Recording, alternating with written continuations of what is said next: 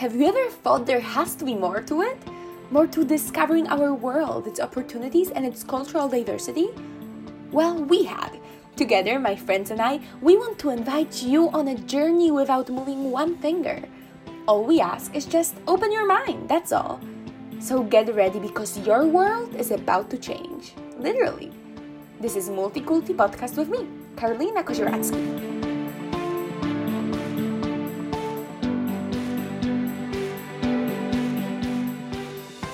Hi everyone! Today I am here with Makai. He is honestly from all over the place, so we are in for a story time and some great first-hand knowledge of traditions, norms, and celebrations from 3 different continents. But I will not spoil it just yet. You will have to wait, listen, and see, hear for yourself. So let's go. I'm super excited. Hi Makai, how are you? Well, I'm pretty nervous, This is like the biggest podcast on Spotify. Thank you for that. Hopefully it will be. Well, you know what I have to tell you. I thought I knew you before, but turns out there are many secrets, so we're going to discover some of those. So let's jump right into it. So walk me through it. How did it all begin? Because I know you're from all over the place. So where do we start? Okay, so we start with me being 2 years old. My dad gets a job opportunity, and we move all the way to this place in India called Chennai. And I lived there for about 10 years of my life. So like all my earliest memories are from there. I have a bunch of friends that are from there and that are from all over the world. And then after that, and while we were there, we actually had a chance to like go all over Asia. Places in India, places outside of India, like Sri Lanka, Bali, all that. But then after that, we came here. But yeah, that's pretty much just my background. And my mom is from Jamaica and my dad's from Ghana. So I consider myself like almost like 50% Indian, and the rest Ghanaian, Jamaican, and all Canadian. Right, that's so yeah, a lot. That's amazing. That's exactly what we're here for. So let's start from the very beginning. Is there anything you remember still from the time? Well, you were very little, but is there anything I do not remember anything. Like I said, my earliest memories were all in India, so I don't even remember living anywhere else. In India. What were your first experiences? Yeah. Well, first it was the main thing I remember. It was very hot. We didn't have a winter. Like when I moved here and I saw snow, I was so amazed. It was like 40 degrees Celsius like all the time. The schools were super different. I went to a Montessori school in the earliest years, and their whole way of teaching is different. It's a lot more disciplined. And then I moved to the American school, which I went from grade 1 to grade 7 about. And the coolest thing, it's like the American school was like an international school in Chennai. So basically people from all over the world moved to Chennai and they send their kids to this school. So I met people from all over the world. I have a friend in Peru. I have a friend in Australia. I have a friend in Brazil. And, it was really diverse environment. And I met a lot of people. And I am also scared of cows now because of Chennai. Yeah, that's very interesting. Why? Because what? Okay. So, that it's kind of like almost like a sin. And it was a sin in Chennai to eat cows. So there was a lot of cows basically everywhere. So I'd be walking my dog. My dog's name is Razzie. We got her in Chennai, and for some reason, my dog. I don't know if she kind of disturbed this cow, but this cow got really mad and he kind of jumped out at me and my dog. And I don't know if it was chasing me, but I ran for about 5 minutes. And to this day, I'm still kind of anxious about cows, but don't tell anyone about it. All right. So that's a big thing that you got from there. What else? Tell me more about the educational system. Okay. So wait, in like middle school or even before that? Let's start with middle school maybe. Or whichever one is the most interesting to you. Okay, so in middle school... the main thing that stuck with me is that they really pay attention to kind of the maths and the sciences. I mean, they had so many just quizzes and tests every day on those things. And then when I moved to the American school, it was a more, American style of education. So that was more kind of like what I had here. Mm-hmm. And what about the people there? Is there any way of living that they have? Anything that bands them all together? Like the natives in Chennai? Well, I actually got really close with them. I had our gardener's name was Shaker, and his family and they all lived like right next to us, so we were neighbors with them. And they were really nice people. And I remember I used to play cricket with his kids. We used to just go outside. We used to all be barefoot, and we used to just play cricket for hours and hours. We used to have like little, I don't know even what it was. It was like a bunch of chickens. We had like a chicken farm, and we'd go out and we'd catch crickets and we'd feed them to these chickens. And that's how I actually learned a lot of Tamil, because I was talking with his kids all the time, and I learned the language actually pretty quick, but I forgot it all now. But yeah, it was just an enriching experience overall. And our driver was also from there. His name was Raja. He was one of the coolest guys I ever met. Like I told my mom and dad, like I want to be a driver when I grew up, and they're like, no, trust me, you don't. But yeah, Well, it sounds like a wild experience. Experiences. You have many stories. So, is there anything that you miss from there now as you're in Canada? I mean, there's a lot. The food. I mean, the biggest thing when I came here was Tim Hortons. Like, the food there was just so awesome. It's just there's so much different variety. The music, the people, the weather. Yeah. I kind of miss all of it. Yeah. Mm. So now, when you're in a different continent, do you and your family continue on cultivating some of those traditions or something from that place? Yes. My mom kind of while we were there, she learned how to make a lot of the food there. So, on Friday nights we have dosa, which is kind of like this long, like I don't even know how you make it. You think use rice, and it's this long piece of food that you eat with with sambar. And so we have all kinds of different foods in our house, and we also brought a lot of like art from India. It's all around our house, and yeah, I think that's the main things that we brought with us, along with a lot of All right, memories. so Yeah. you know a lot about that part of the world. Is there anything that you would want others to know? Because for sure there's like many stereotypes, right? But is there anything that you found surprising that something was extremely far from the truth?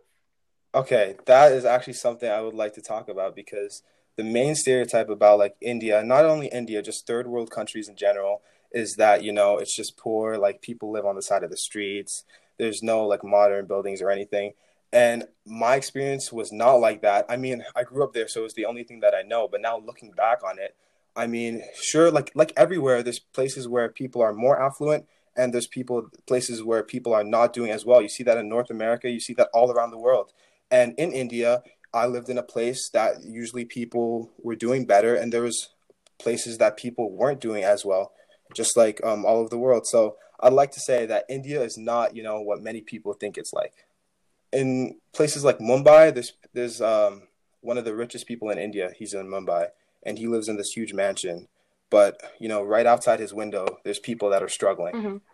So that's not the best example, but that kind of shows how, there's people that are doing well and there's people that aren't doing too well. So the stereotype of, India is certainly not very true. So would you say that it's just as diverse as every single country like in the world?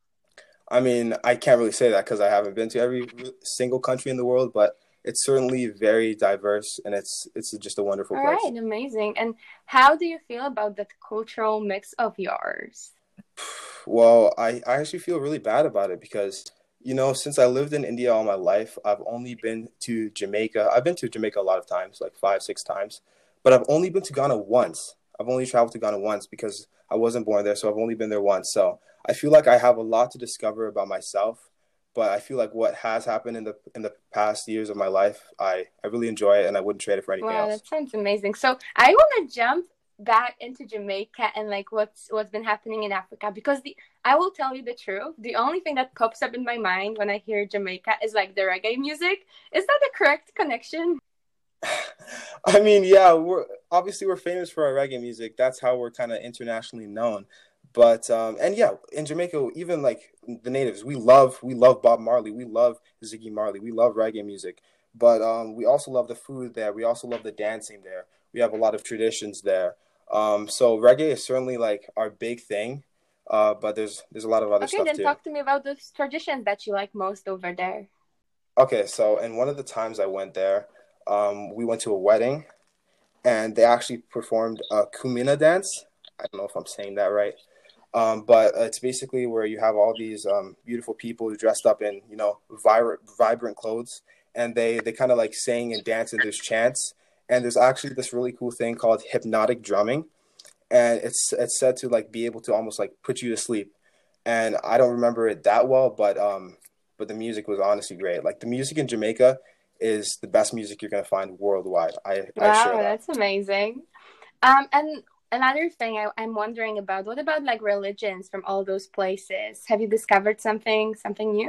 Okay, my mom was telling me the other day, and a lot of like reggae, and a lot of the reggae songs they sing about this place called Mount Zion, and apparently Mount Zion is this really like mystical place in Jamaica, but I don't really know that much about it. But I just found that All interesting. right. Yeah. And one last thing. So you have lived on those three different continents, experienced diversity, differences between people and their traditions, environments. How do you think that changed you, and in what ways? Gosh, that's a big question.